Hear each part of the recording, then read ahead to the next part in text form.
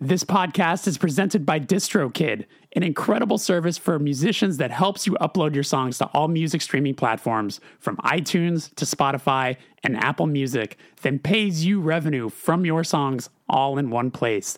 They've got a really cool new feature called Splits that allows you to add collaborators so you can pay your co-writers and fellow musicians without needing an accountant. To get 30% off your first year's DistroKid subscription, just head to distrokid.com/VIP/hard times. Today's episode is brought to you by Deathwish Inc. For over 20 years, Deathwish has been the go-to label for emerging punk and hardcore. That continues today with recent releases from scene staples and promising newcomers such as Modern Life is War, Greek Death, Chastity, Converge, Frail Body, and more.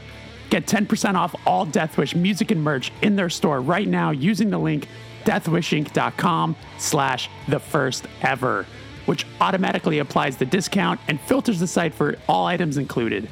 Again, that is 10% off all Deathwish releases and merch at deathwishinc.com/thefirstever. Do you want a recommendation? Blacklisted, Heavier Than Heaven, Lonelier Than God. A classic.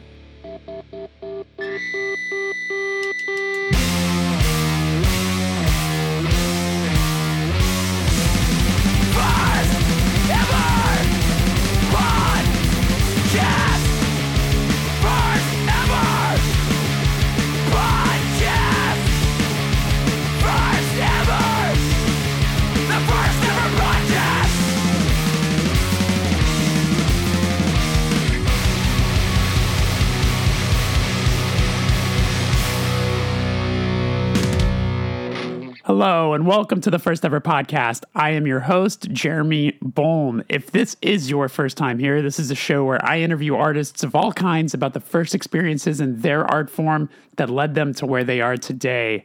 My guest this week for episode 93 is Andy Norton of the band Praise. They have a new record out called All in a Dream. It is one of my favorite records of the year. It is high up there. It is an unbelievable record. And if you haven't checked it out, you should do that absolutely immediately.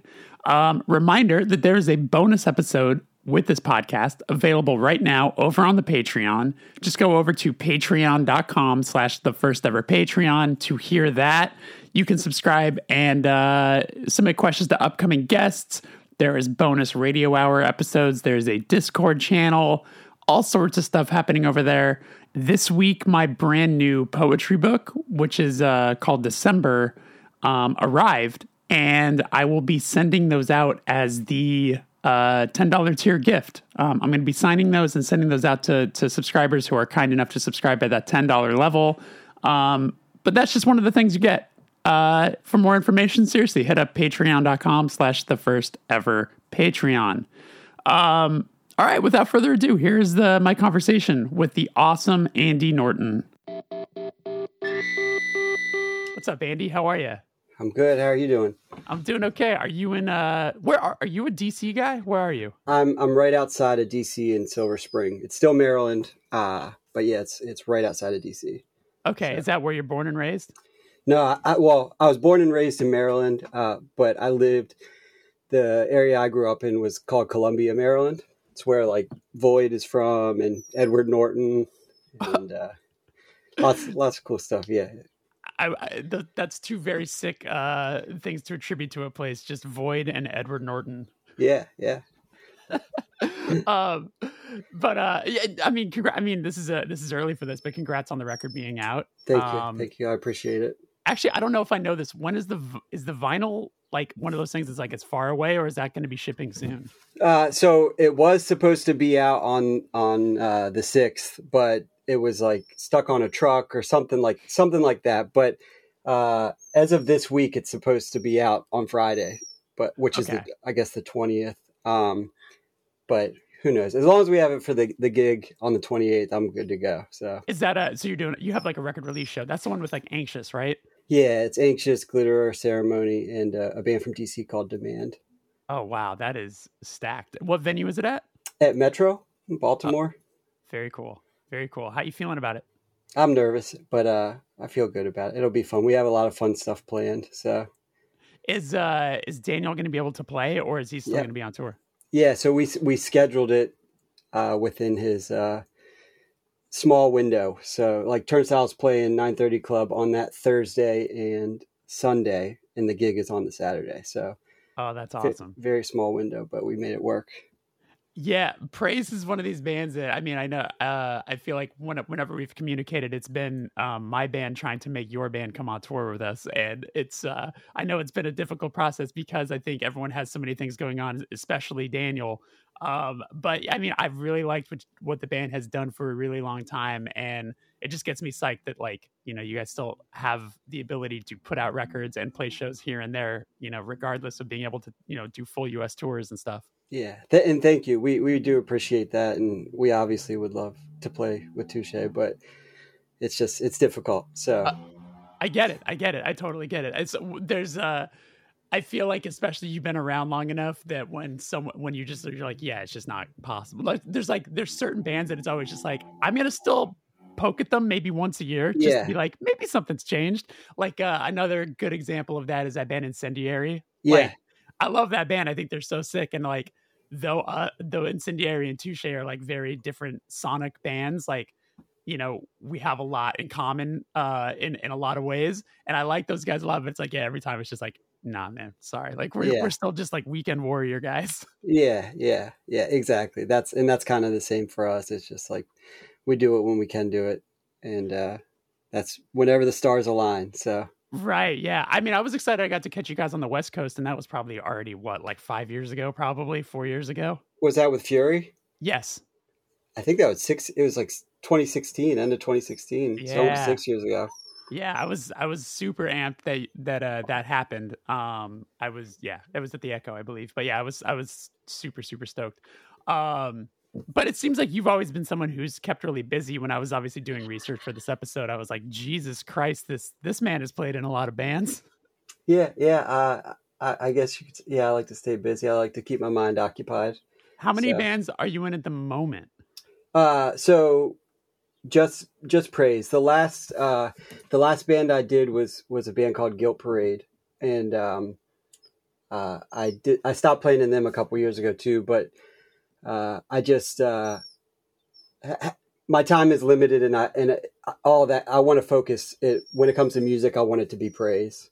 Sure. So, yeah, I feel like maybe that's a thing too when you get older as well, where you're like, okay, I feel like I can kind of funnel this into just kind of one project as opposed to making yourself go a little crazy. Yeah, that's it. And I just I have limited mind space for creative stuff, so it's like there's like a handful of stuff that I can put my energy into, and when I do it, I want it to be 110%, and don't want to be a disservice to the other people I'm making music with, like whether that's Praise or another band. So if I can't give the attention it deserves, then I'm typically like, nah, I just can't swing this right now. Right. And ultimately that makes you a great band member as well, when you're able to like notice that and realize that. I hope so. I hope so. So the first question I usually ask musicians is, when you were growing up, what was the first thing that you connected with musically that felt like it was yours? Maybe not something that was being played in the house by your folks or whoever you were, you know, raised with, but like, you know, the first time that you found something on your own and gave you an identity. Well, so music was always on in my house.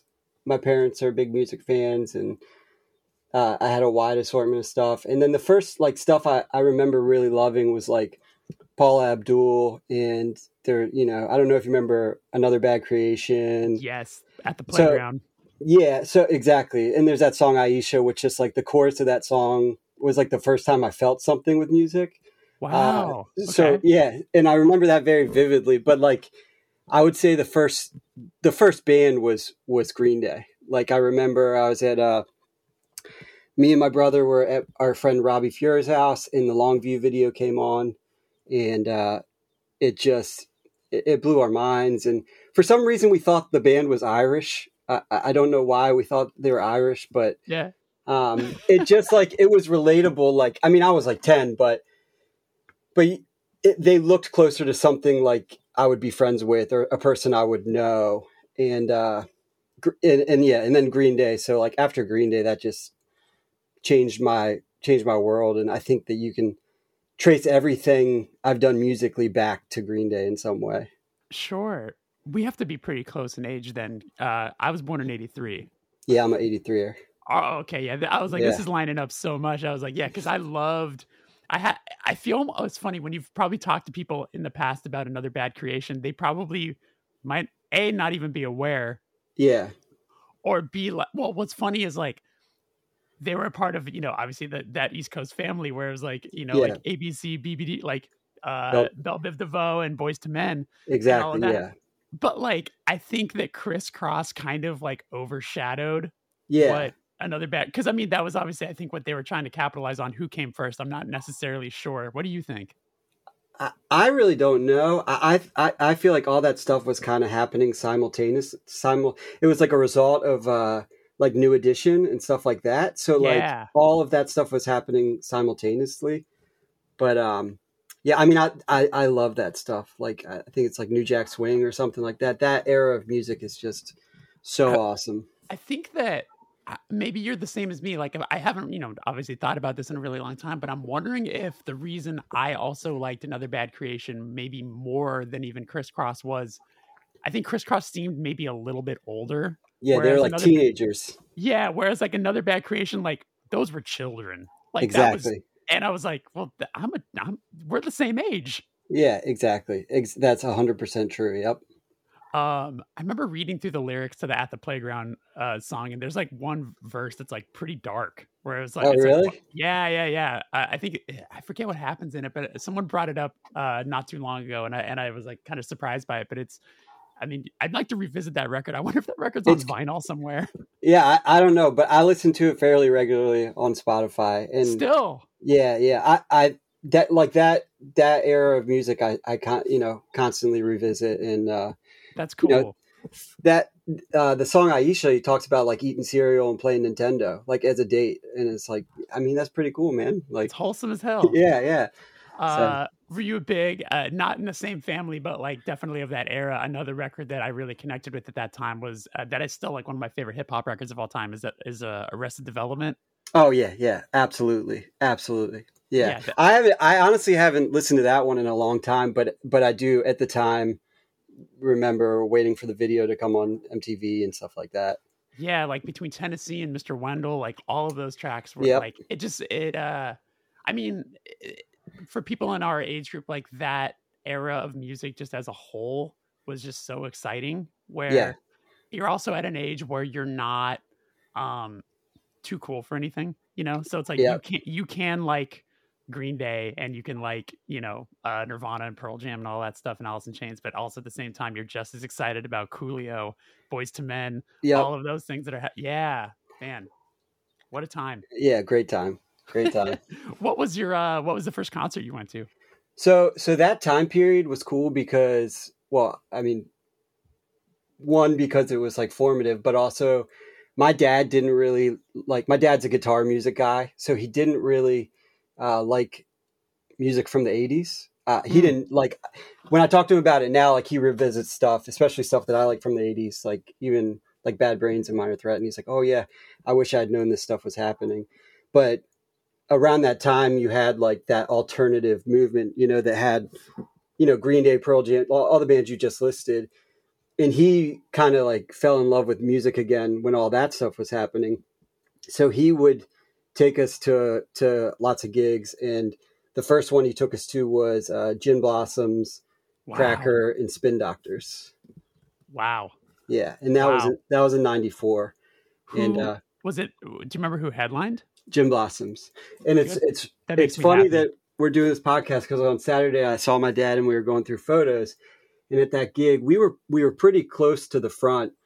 And I recall next to me, there were some like, I loosely use the term punkers. In my head, the girl had a mohawk. I don't know if that's actually true, but she was eating ketchup packets, like just like ripping it open, putting it in her mouth and squeezing it out through her teeth. Yeah. And I thought it was really bizarre. But what I was getting to, I'm sorry for going off track there. Okay. What I was getting to was that when Gin Blossoms played, the singer was pretty intoxicated and had a Polaroid camera on stage. So it was like taking photos of the band while they were playing. and then throwing them out into the audience. And then my dad got one signed by the guitar player. It's right here. Wow. Yeah. So that's awesome. And I thought it had disappeared. I thought it was gone. And he asked me the other day if I'd been looking for it. So damn, and that's from your first concert. Yep. And then he has the shirt. Well, he gave it back to me, but I have the tour shirt from that gig too that he saved. Wow, and it fits and everything. It's a little big, but it works. Damn, that's awesome. And what a cool memento to have, like, just with you from your first concert. That's so cool. Yeah. Man, what do you remember from seeing the Spin Doctors? They were awesome, honestly. Yeah. I mean, like Little Miss Can't Be Wrong and Two Princes. Those songs are great. Like, they're undeniable. Like, they're fantastic songs, you know. And then there's the What Time Is It song. And yeah. I feel like when those songs come on, the first thing I always notice is the snare drum. I feel like the snare is pretty present. It's pretty intense, yeah, for sure. I know you played bass in bands. Was bass your first instrument? Yeah, so it was kind of guitar because my parents had bought my brother a guitar, and then by the time I wanted to play music, they were like, "Well, we bought your brother a guitar, so like you figure it out with him. Like we're not buying you another instrument." Yeah. So I would like play around on his guitar, and then it seemed like most of my friends also play guitar, so I, traded someone something or borrowed a bass and just learned how to play bass. So okay, and were you like what's the age group there? Like how old were you at that point? So probably 13 or 14. Yeah. Nice. So was the idea of like, well, I guess if you're playing guitar and I'm playing bass, then I guess we're a band. Did that type of stuff happen? Honestly, I started playing an instrument because I wanted to be I wanted to be like Mike Dirnt or something like that. You know what I mean? Yeah. Like I Green Day made playing in a band seem like it was possible, and I think that's like a reoccurring thing with like hardcore and punk music or Green Day in particular, or Nirvana even, is that like you see someone like that on the TV and it looks closer to you. Whereas like prior to that, it was like, ABC or Bobby Brown, which like obviously can't sing or dance like that, or like Jimi Hendrix, who I love, but like, it's like the greatest to ever do it. And then you see people that kind of look like you're like, oh, I can do this. And then, yeah. This is probably a dusty ass conversation or thing to say really, but no, but I was to say was my heart kind of goes out to kids who are that age now with a lot of rock bands to where even the last, honestly like 10, 15 years where so much of the rock music that is on the radio is like very electronic based and it all seems very, very overproduced. Whereas like a lot of the stuff that was popular and big on the radio for our age group was stuff that was like 3-chord power chord songs, and it did seem obtainable. I think about that a lot. I think, but honestly, I feel the reverse way. I think it seems more attainable because all of those, it's like easier to access all of those things and create your own music. Like, GarageBand comes on every computer or some kind of program. Sure. But I guess like the way social media and digital music is now, like it I don't know. I kind of don't know where I'm going with this, but I agree with what you're saying. But I also think it might be easier, or like that barrier might not be there as much. Sure. Okay. I could definitely see both sides to it. I think my head was going from like, there are elements of some of the biggest hits from the 90s that feel so like primitive. You know what I'm saying? Oh, like, yeah, absolutely. Yeah, I get that. You compare it to like, a Fall Out Boy single from the last couple of years that's like so big sounding and all of that. You know what I'm saying? I think that's where my head was going with it. But, yeah, I understand. My brain still kind of works that way. It's like, I listen to lots of types of music, and most music's in terms of like writing, it's always like punk rock or hardcore, whereas I'm like, I can do that and I can make stuff similar. And then when I listen to like, like you said, electronic music or something like that, I'm just like, I don't know how to do this. There's too much going on. Like I'm out. I need just like a guitar, bass, and drums, and I'm good. Yeah. So. So what was the first band you ended up doing? So the first band, there was like something in high school that we had one song, but we didn't really do anything. I called it the Embarrassments, and it was like, you know, pop punk and probably like in the realm of like Green Day or MXPX or something like that. And then the first band that like, you know, played a handful of shows and stuff like that was a band first it was called Sleep It Off, and then the name got changed to Scream for Change. Okay. And that was like, I think at the time that the four of us all agreed on like Kill Your Idols and Kid Dynamite. So like that was probably the hopes of what it sounded like. I don't think it sounded like that, but in our heads, that's what we wanted. Yeah, sort of like the more aggressive version of pop punk in sort of a way. Yeah. I get it. There's still a little bit of melody in there. Yeah, for sure. Like that name sounds like it would. I think it just reminds me of Chorus of Change. It sounds very Strike Anywhere-esque. Oh yeah. I definitely love Strike Anywhere for sure. That band is so good. They just played out here, and I'm kicking myself that I just ended up getting to make it. But they actually played with X out here too, which is like that's such a wild show. That's interesting. Yeah, weird? I wonder how that came about. Yeah, interesting. For real. But that's awesome. You know, I was also thinking about through this conversation, just Mike Dirnt in general. Where do you agree that he's sort of like an underrated bass player because you got Trey Cool in there that's kind of steals the shine from everybody?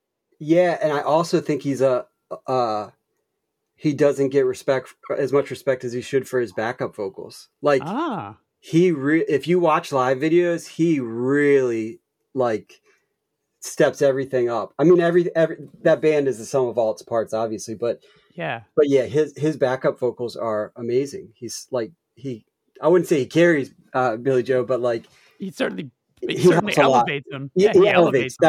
Elevate is the word to use for sure. Damn, we talk about him kind of often in the band, and like, you know, we'll play a dookie or something like that in the van sometimes while we're driving, and it's just like everyone's always air drumming and stuff, but then occasionally we're just like, fuck, man, the random just like bass fills in the middle of songs are just like crazy. It's insane. Yeah. When I was in middle school, I was like talking on the phone with this girl I had a crush on. She was like, my brother just learned the bass line to When I Come Around, and like held the phone up to the bass and played it. And I was like, that's not it. That doesn't sound like it. And then like years later, I learned how to play and was like, man, he was actually playing it. That's awesome. So what was the first show you ever played? So there was like for my 14th or 15th birthday that we had like a birthday party, and like me and my brother and a couple friends did a cover band and covered like, again, like Minor Threat and MXPX or Less Than Jake or something like that. Yeah. But the thing I kind of think of as my first show is the band Sleep It Off or Scream for Change played at this place called the Sound Exchange, which was it was a record store in Ellicott City, which is like right next to Columbia where I grew up. And they were, it seems like they were there for a long time, but you know, when you're 15, time is stretched out. So I don't really know how long, but apparently they had a bunch of like last shows there. And, this last show was it was like 2 shows over the weekend, and we played the first night, and it was like Kill Your Idols and then a bunch of Maryland bands, like this band Chernobyl Kids, who had members of like No Justice and P-Tanks, and wow. I think Torn Apart may have played, but it was like a really tiny record store, and that's kind of what I think of as my first gig. Damn. That's cool that your first show you got to play with a band that was you listed as one of your influences. That's crazy. Yeah, I mean, Kill Your Idols were a really important band for sure. It's a thing that gets brought up a lot, but I'd be curious to hear your thoughts on it. Which is, I think the coolest thing about punk and hardcore is that, because the ceiling is so low, like if you put in just enough effort, it's not impossible to play with your favorite bands. Yeah, absolutely. I mean, I guess they are intimidating in general, but at that time, you know, being 15 or 16, I didn't talk to them. I was very intimidated, but yeah, that's absolutely true. And in my lifetime, I've pretty much played with every band I could, you know, besides like maybe one that that really inspires me or moves me or changed my life in a big way, Being So, from, this is probably jumping ahead, or I don't know, it just popped in my head. It feels like a nice segue, but like being from that area, have you had the opportunity to meet a lot of like the Discord like heroes that have been around? I wouldn't say meet, but I've like, seen them around and stuff like that. I did. I remember we went to a gig at Wilson Center. A friend took me there, and Ian was doing the door, and this would have been like 98 or 99, and I was like, Ian from Minor Threat is taking my money. Like, this is crazy. This is Wow. insane. I mean, it's anytime when he's at a gig or whatever, it still kind of feels like that. But yeah, it's pretty cool. I have a friend. I don't know if you know Anthony from Ceremony, but Mm-hmm. he had a funny story where he was at like a vegan restaurant in LA here. Mm-hmm. He was sitting across from, and he was like, he got sat down, and then like Ian and Henry Rollins were just having dinner together, just the two of them. No big deal. And he literally was like, he asked if he could move tables. He was like, I can't be around that. Like, I'm not going to be able to focus on eating. No. I'm just going to be trying to eavesdrop, and that's not cool. So like, Absolutely. I gotta move. Yeah, totally. That'd be distracting for sure. Absolutely, because also you'd just be like, you'd be tempted to want to like say something, and you're like, I don't want to interrupt. Yeah, Absolutely. what about the first time you recorded? So that would have been, I mean, we had like those like Tascam 4 tracks and stuff that we like passed around. I don't know who actually owned the one we passed around, but yeah, we had those that we'd mess around with. And I had this like karaoke machine that had, 2 mic inputs. So I'd set that up and try to make that work as recording. But again, the first time we did like a studio, which I loosely use that, it was like a guy's house, but it was this place called Digitrax in Bowie, Maryland. And at the time, like a lot of bands from Maryland were recording there. Like the No Justice 7-inch was recorded there.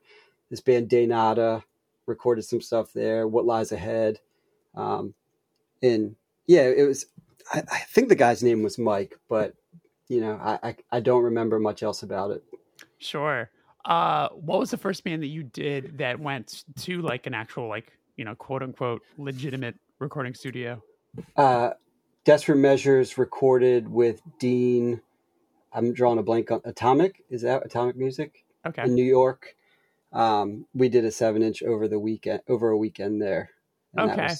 That was pretty cool. I didn't put new strings or set up my bass, and I got a little chastised for it by the guy helping Dean out. But that didn't happen again. I didn't know, man. Yeah. I don't know what I'm supposed to do. Absolutely. So, but that was up in New York? Yeah, and that was an interesting weekend, but yeah, it was in New York. I feel like I did my part pretty quickly. Yeah. And then kind of just absorbed the rest of it. How do you feel I mean, I know it's probably night and day between being a bass player recording and then being a singer recording. But what do you take away from being in the studio these days? Like, do you miss just getting to play an instrument? Do you like recording vocals? Like, where's your head kind of land on that? I don't like recording vocals because it never comes out the way I hear it in my head. But I do like recording. I like, hearing the things that you've been putting together and working on come to life in a studio. I think it's really, really cool.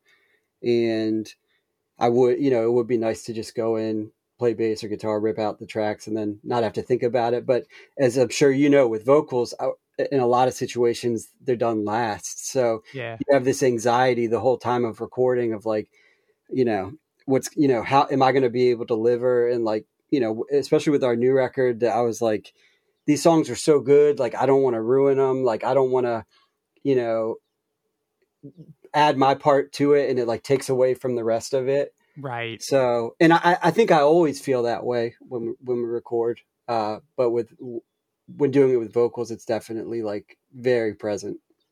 Yeah, no, I understand that. I understand that for sure. It's tough, especially when your band writes a thing and you listen to it and you get all excited. You're like, damn, damn, Yeah. I'm so amped on this.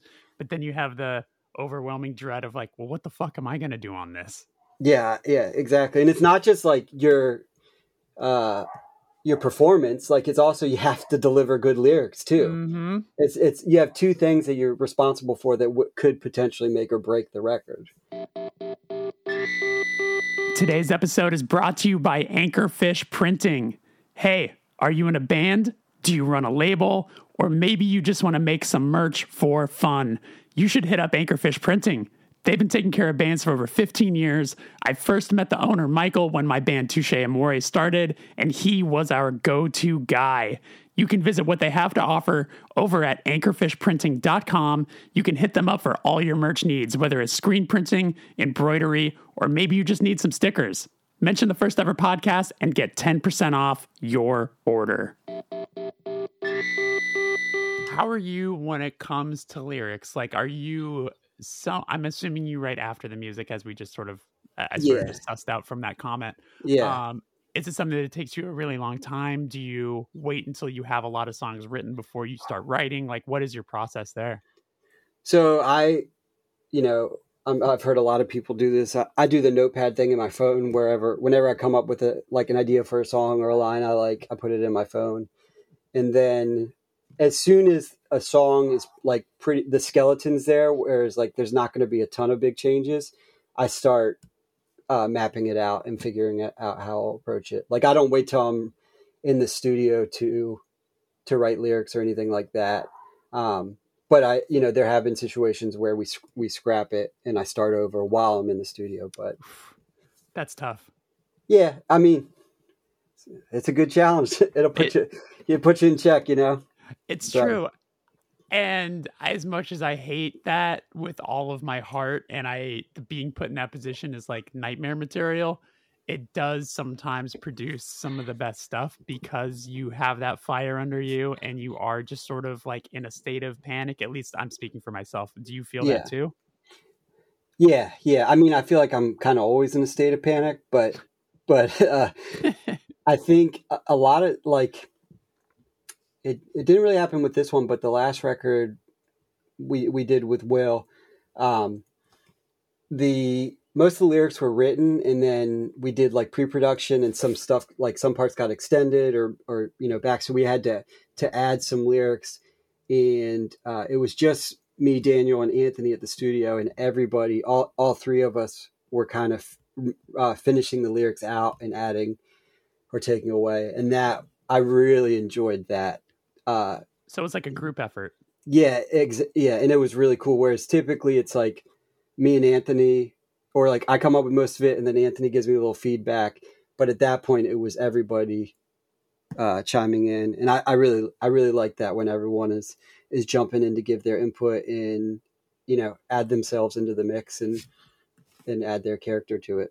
For sure. No, I understand that. As maybe I misunderstood. Did Will not do this new record? No, so the new one, the All in a Dream, is Kevin Bernstein. Bernstein recorded it. Brian McTernan produced and recorded vocals on it. Oh wow, how was working with him? I'm actually talking to him tomorrow. Oh, it's great. I love Brian. We did a song for AHC with him in 2017, and then him and I just became buds, and he helped with some like pre-production early on for the record, but working with vocals with him was just incredible because he knows everything I'm referencing. Oh, okay. And, yeah. And sure. he'll be like, nah, that I know what you're going for, but you're doing it like, try it this way, try it that way, which was really cool. I definitely feel like from the early Praise stuff till now, your vocals feel a lot more realized. Like, I don't think this is something you would take any sort of, I think you would I hear the Rites of Spring in it, obviously. That feels like a very big influence. And I also feel like there's a lot of people throughout the years who have tried to do that it hasn't really resonated. But I think that your take on it as an influence is really exciting because I think that you've sort of taken that and elevated it to a different level where you are making, big choruses out of stuff, which is like cool, which is something that like Rise of Spring didn't do. It was a lot of, it was for lack of a better term, primitive for what they were doing at the time. So like it feels like the next level of what they would be doing now. Is, I don't know, that's probably a big thing to say, but uh there there's things that Praise does that gets me so amped on especially these last two records, where I'll be enjoying the song, and then a part and a song will hit, or a chorus and will hit, or a line will hit, that just gets me so amped. And I don't know. This isn't that there's no question in here. I'm just kind of rambling and telling you that I like stuff. But I will say, I think I wrote out an email. The last track on that new record it's so far it's my song of the year. Like that chorus is unbelievable. So I appreciate that. I wish I could take credit for it, but that's a cover. That's a Husker Du song. Is that why the fuck it sounds? Oh my god! yeah. But I'm flattered that you thought that we wrote that, because what record? Wait, hold on. What record is that on? It's on Flip Your Wig. It's like in the middle of the record too. Holy shit! That is so funny. It's funny. It's a Grant Hart song too. So it's like, I feel like, a lot of times Husker Du people like covers. A lot of the time it's Bob Mould tracks. Yeah, dude. But the thing is, because it sounds like it would be like, you guys did a great job of like, you can hear your take on it. Yeah, that was the intent, to make it sound like, not stray from the original. Yeah, but make it our own. So, and you did it. You awesome. Absolutely did it. Yeah, like Thank you. The single that's from Leave It All Behind, the opening track. What's the remind me of the name? Sorry. Makes no sense. Yes. Like it seems like it would be the same. Like that feels like the next level of from the like a next song you guys could have written. Yeah. It feels like very in the same energy. That is so funny. And I feel even worse because I own that record, Flip Your Wig. But like, when I listen to Husker Du, I usually go super early or like Candy Apple Gray, and that's yeah. Candy Apple Gray is my favorite too. That's like when I typically, if I'm like in a do mood, that's what I'm putting on. Now, the second this thing ends, I'm putting on that record and going to that track because I'm so curious to see it. I think that might, Grant Hart's vocals on that song might be like one of the greatest vocal performances like of all time. His voice, there's so much character and emotion and urgency in his voice, and it definitely was like a one take kind of thing, because it's just so good. It's so good. Are they like one of your favorite bands? They're up there. I think like, them in Replacements, like all that Minneapolis stuff is very very big for me, because of the, it's urgent, it's aggressive, but it's got a ton of melody. And as you were talking about with the hooks, like, I like big choruses and catchiness, and I'm always striving for that with like what I'm capable of doing with my voice. But sure. Yeah. I gravitate towards that stuff. Like I like melody.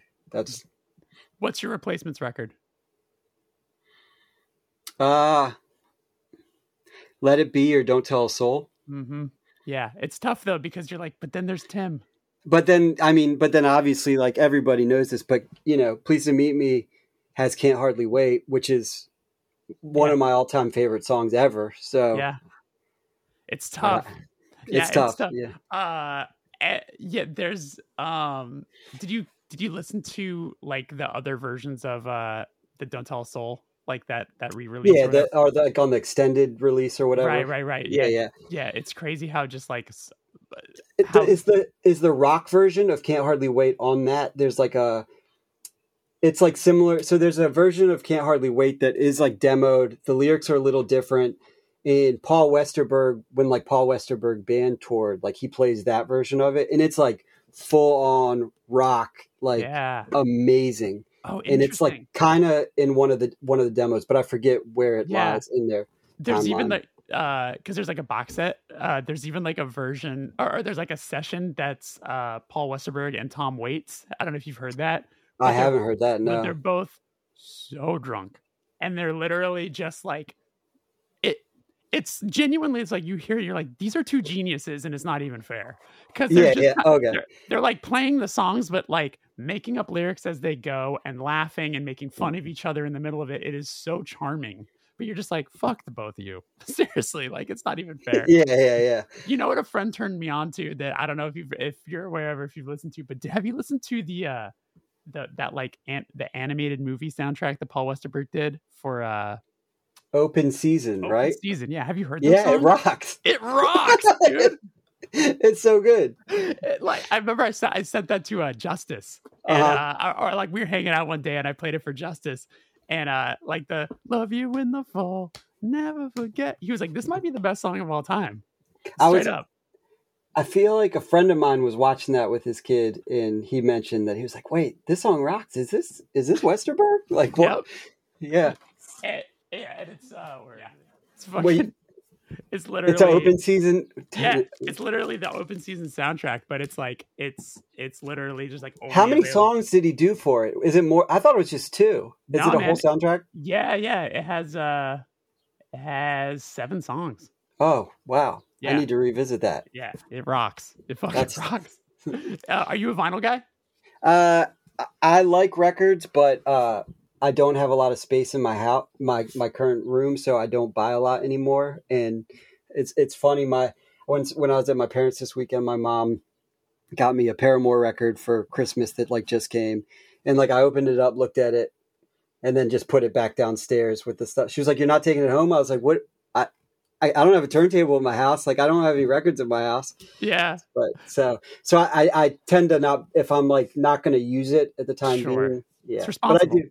Yeah. There's occasionally records that I'll buy just because I think it's important to have. But totally. Well, what I was going to say was because no one really gives a shit about that.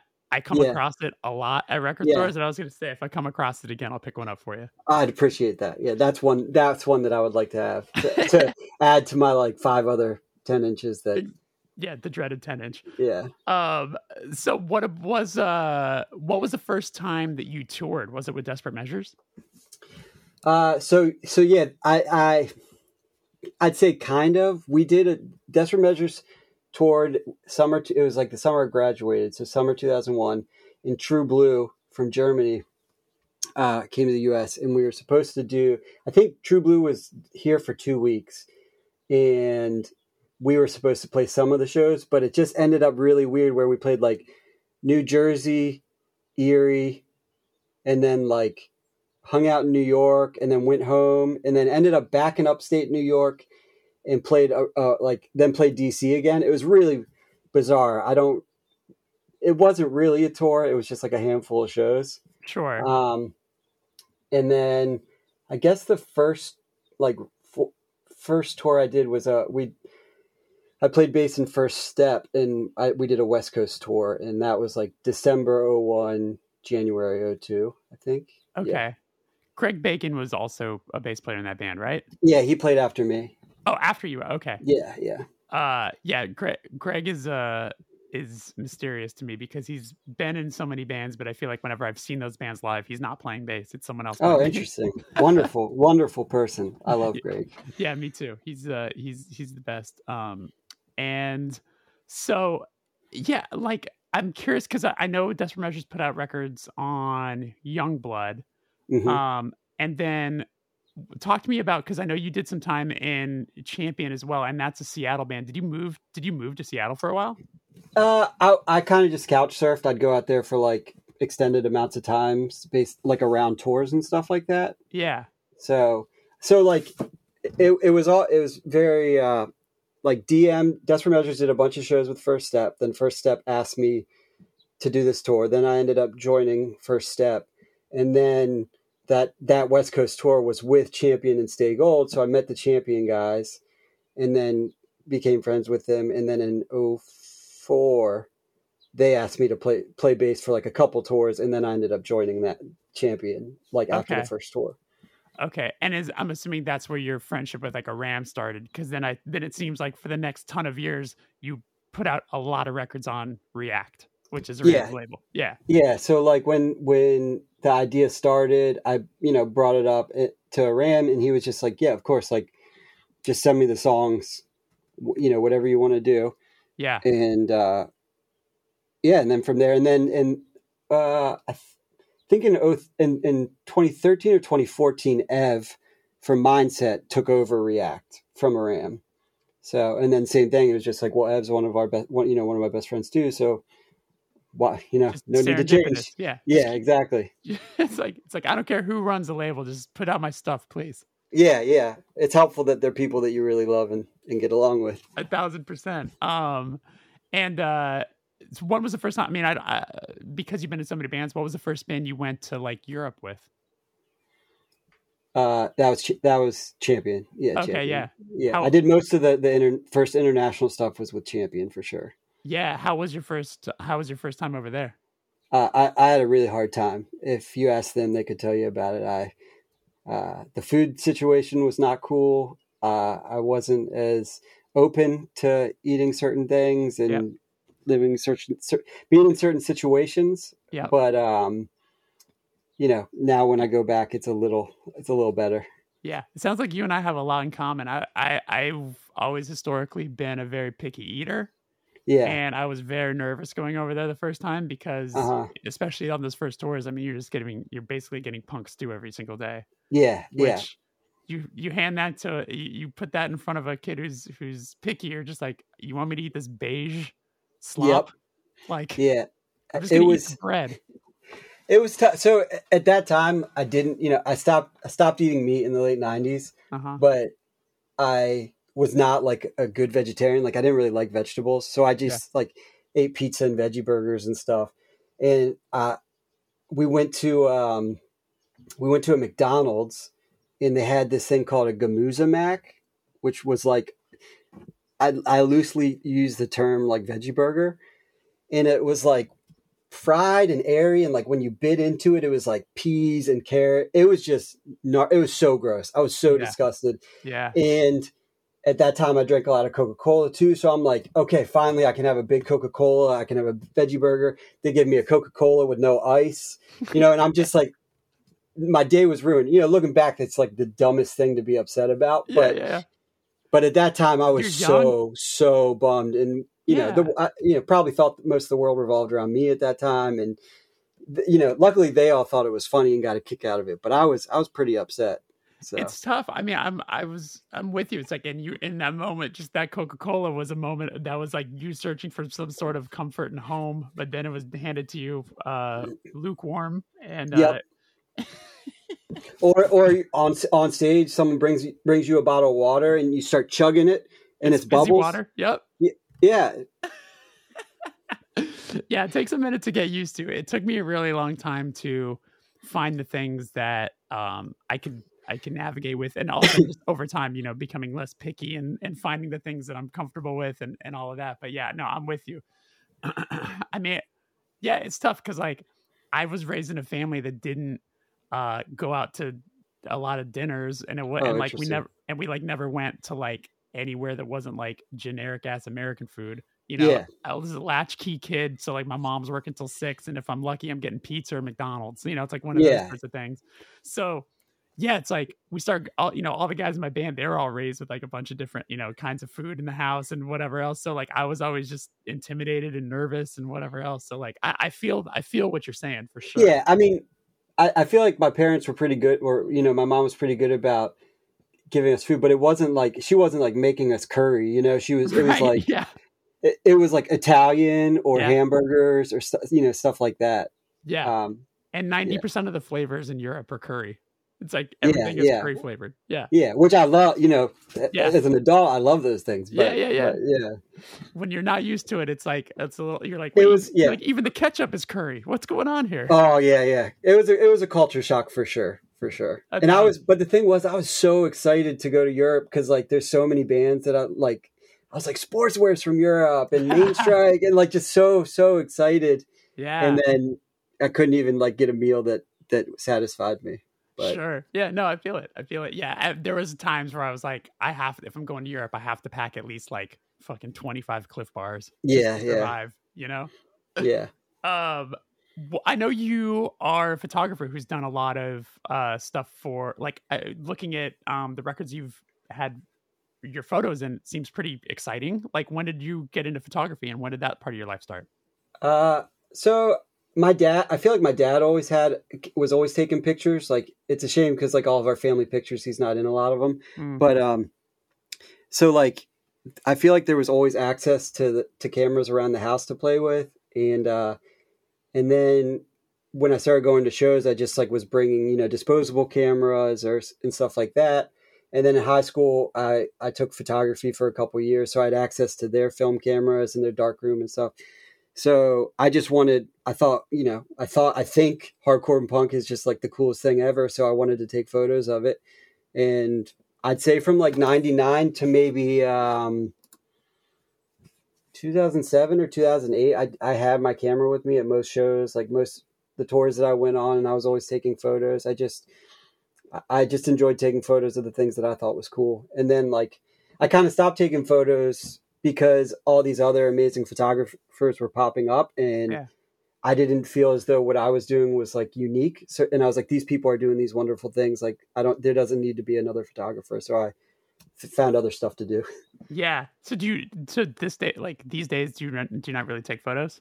No, it's pretty rare nowadays because there's just so many people that take photos and so many people who are so talented. And I'm, like I said, I don't feel when I see their photos, like Angela or Farah or Todd or, there's just so many people, that I'm not like, I can't do it better than that. Like, and I don't see it differently. Like they're capturing it perfectly. So sure. Yeah. That's just kind I will say you do have a bit of a flex though, because you have like photos that are in like a lot of, including like was like a Sick of It All record. You have one of your photos in. Yeah, that was crazy. Talk to me about how that happened. I just champion toured with him, and like I said, I had my camera. I took photos every night, and then what I would typically do is I would just print doubles of everything when I got home, and then send the doubles to the bands. Like, get an address and send it to them. And the thing that was cool about that is like, especially if it's like a band that you really like, you get the record, and then it's like, like that Sick of It All thing. Like they didn't email me or call me to ask; they just put it in there. So when I bought the record, it's Death to Tyrants, right? It's like the mid 2000s one. Yeah, I bought it and was like, "Whoa, this is my photo! Like this is crazy." That's awesome. That's it's funny. That's the record that's on Abacus too. Oh, Abacus. Yep. That's wild. Do you know Ray Harkins or Joey Cahill? Because Joey does 6131 and Ray Harkins, he does like I know who they are. I don't. I wouldn't. I don't. They both worked at that label, which is interesting. But what was it? A subsidiary? It was like a subsidiary of something, right? Of Century Media, kind of. I think it was like the owner of Century Media branched off and wanted to start that, and it was pretty short lived. But they have like when you kind of reflect on it, it has a really crazy like. What they put out was all over the place. They put out. I know they put out the Ignite record too, Our Darkest Days. Yeah, they did. But then they also did like, they did like the Juliana Theory randomly. Oh, they did interesting. Turbo Negro. They did a lot of like. They did stuff. Party Animals, right? Yeah, they did. But then like Caliban. They did Planes Mistaken for Stars, Cancer Bats, like. That band, The Distance, they put out like the Radio Rocky kind of record. Yep. All Else Failed. It was pretty all over the place. Sworn Enemy. Oh wow! Interesting. Yeah. But I was gonna make a joke, and I like that they used your photo without your permission, and then I just wanted to somehow point the finger at Joey and Ray and maybe blame it on them for not doing their due diligence as a record label. I don't say that as any. I like when I sent them. In my head, it was like, I'm sending them these photos. They're free to do whatever they want with it. 1,000%. You know what I mean? So I'm laughing at it with 2022 brain, where I was like, well, that would never happen these days. Yeah. And that I mean, Sick of It All was like a big one for me and my brother. So like, that was really, really cool. What an honor. Yeah. Unbelievable. Talk to me about the first band that you sang in. Was it Praise or was there a band before that? Oh, really? No, Praise is the only band. And it was kind of just out of necessity too. Like, I had written the songs and asked a couple friends, and it just kept falling apart. So I just said, screw it, I'll do it. I'll write the lyrics and figure it out. What was it like the first time yelling into a microphone and hearing yourself back? I mean, you already discussed you having a little trouble. It was a bit uncomfortable. And obviously, like, I don't have the strongest voice even when I practice a lot. And then I at that, I had no idea how to sing. So I, just immediately blowing my voice out. It took a few days, going back to the studio with Kevin to finish those vocals for the new record. No, for the first 7-inch. Yeah. Okay, So we did our first 2 7-inches with Kevin, and then we did this last one with him. Oh, that's cool. That's cool that it like came full circle around. Mm-hmm. Yeah, it was awesome. And what was the first show that you played singing? Like, what was the first praise show? So the first praise show was at a place called Sidebar in Baltimore with Shook Ones, Make Do and Mend, and We Are the Union. Wow, that is very 2011, 10? 9. Okay, yeah, 9. And Title Fight was supposed to play, but they got that Newfound Glory tour. Because I remember that tour. It was a tour. Shook Ones, Make Do, and We Are the Union, right? Yeah.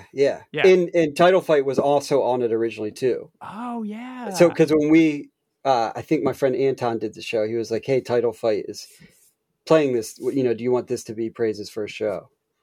That's interesting because I'm also thinking that all of those bands were on that also short-lived defunct label, Paper and Plastic. Paper with Vinny from Less Than Jake, right? Yes. Interesting. Wow. Yeah. Again, very of the time. Yeah. That rules. How was that first show for you? It was cool. It was fun. We covered Battery. We covered Go Back to the Gym. It all comes full circle to Brian McTernan. Yeah, always. And yeah, it was cool. I thought it went. I thought it was a cool gig. Yeah, can't complain. Yeah. Do you have any takeaways for like what was it? Because something that's kind of fun to talk to singers about, like the first time they do it, is how you don't know how your body is going to react once the song starts and you're in front of people. Like you don't know what your moves are until the show starts. Yeah, absolutely. How did it go? Talk to me about how it went. I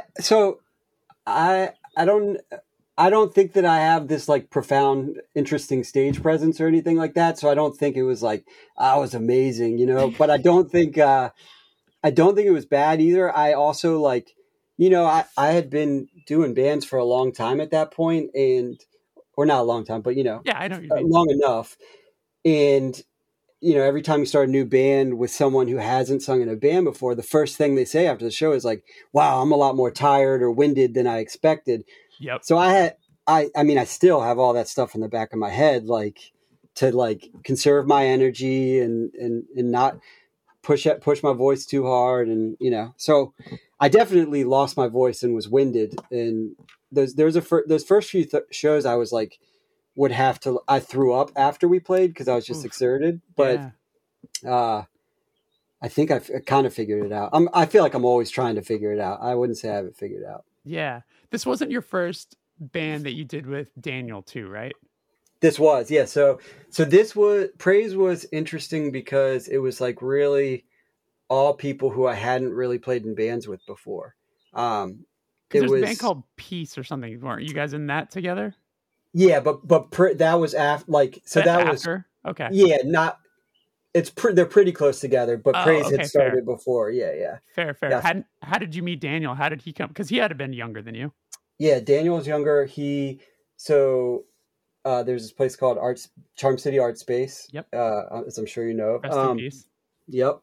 And I saw Daniel. He showed up to the gig. He had a Madball sweatshirt on, and that he used to wear to all these gigs, and long hair. I thought he looked cool. And then I think the band that I saw him playing first was this band called Bad Habit. And he was an amazing drummer. And I was like, I'm going to snatch this dude up. I'm going to start a band with this kid. And then like a week later, the Mindset guys were like, yeah, we got this new drummer. His name's Daniel. And I was like, God damn it. So yeah, but then as a result of that, like Mike from Mindset and Chris from Mindset, it was like the three of Daniel, Mike, and Chris, and this guy Colby, and that's the first incarnation of Praise. So got it. Yeah, he's phenomenal, and what a guy. Exactly. That's all I can say. All you can say about that guy is what a guy. I just love him so much. Yeah. Everyone's life is better knowing him. Absolutely. I strongly feel that. Yep. Cool, man. Well, hey, I'll hit you with the last question, which is, when was the first time that you felt like you were doing the thing you'd been working so hard towards? Okay, so I had some time to think about this. Yeah. And there's two moments. And the first one would be on that First Step tour. We played Gilman, and that was I mean, I still, when I think about it, to be honest, like everything since that moment has been just like extra icing on the cake. Like that, as I stated, like Green Day was a big one for me. And then from Green Day came like Rancid and Operation Ivy and of course Minor Threat, like who's my favorite band of all time. And then like Redemption 87. And then you go at, by the time I'm at Redemption 87 and Nerve Agents, I'm finding out about Unit Pride. And it's like Gilman was just everything to me besides Wilson Center. But so playing on that. And then at that time too, I would like, as I was doing this music stuff, like none of it really impressed my brother. Like he was like totally big brother and me being dismissive. But when I came home from that tour and was like, yo, I played Gilman, like I played the place that we watched Green Day play and Rancid and stuff. And he was like, whoa, that's awesome. So that, that was pretty big for me. Yeah. And then the other one is I think when Leave It All Behind came out, because, that was the first layout for a Praise record that I had done on my own. Like people proofed it and stuff, but for the most part, that was all, I put it together and stuff like that with feedback from the band, but it was like the most, visual and audio version of extension of myself, to that point. And, I feel that way about All in a Dream as well. But, those two moments were the ones that stuck out when you sent that question. For sure. I love it. Especially, yeah. I mean, both those make sense, but I always love when it's like, some getting to play in some sort of artifact that is a part of your childhood. You know what I'm saying? Yeah. Like, I mean, so much stuff traces back, like, all those bands, all the bands that I love, like, the Green Day thing, I keep bringing up Green Day, but like that was so instrumental for my brother and I, for what we liked in terms of music. And there was like a long time I couldn't even listen to it because it reminded me so much of him. But now in the last like 5 years, as I revisit all the stuff that I listened to him from that time, it's just like it feels really, really nice. It's a really nice feeling. I appreciate that. And thanks for sharing that. Thanks for your time, man. This was great. Yeah, this was great. Thanks for having me. I appreciate it. Take care, buddy. Take care.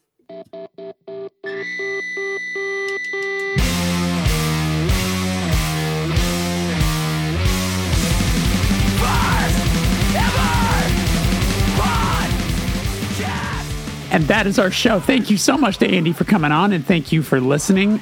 If you haven't subscribed to the show over on Spotify, Apple, iTunes, wherever it is you're listening to this, please do so. It helps a lot. Also, leaving a positive rating and review also helps oh so much.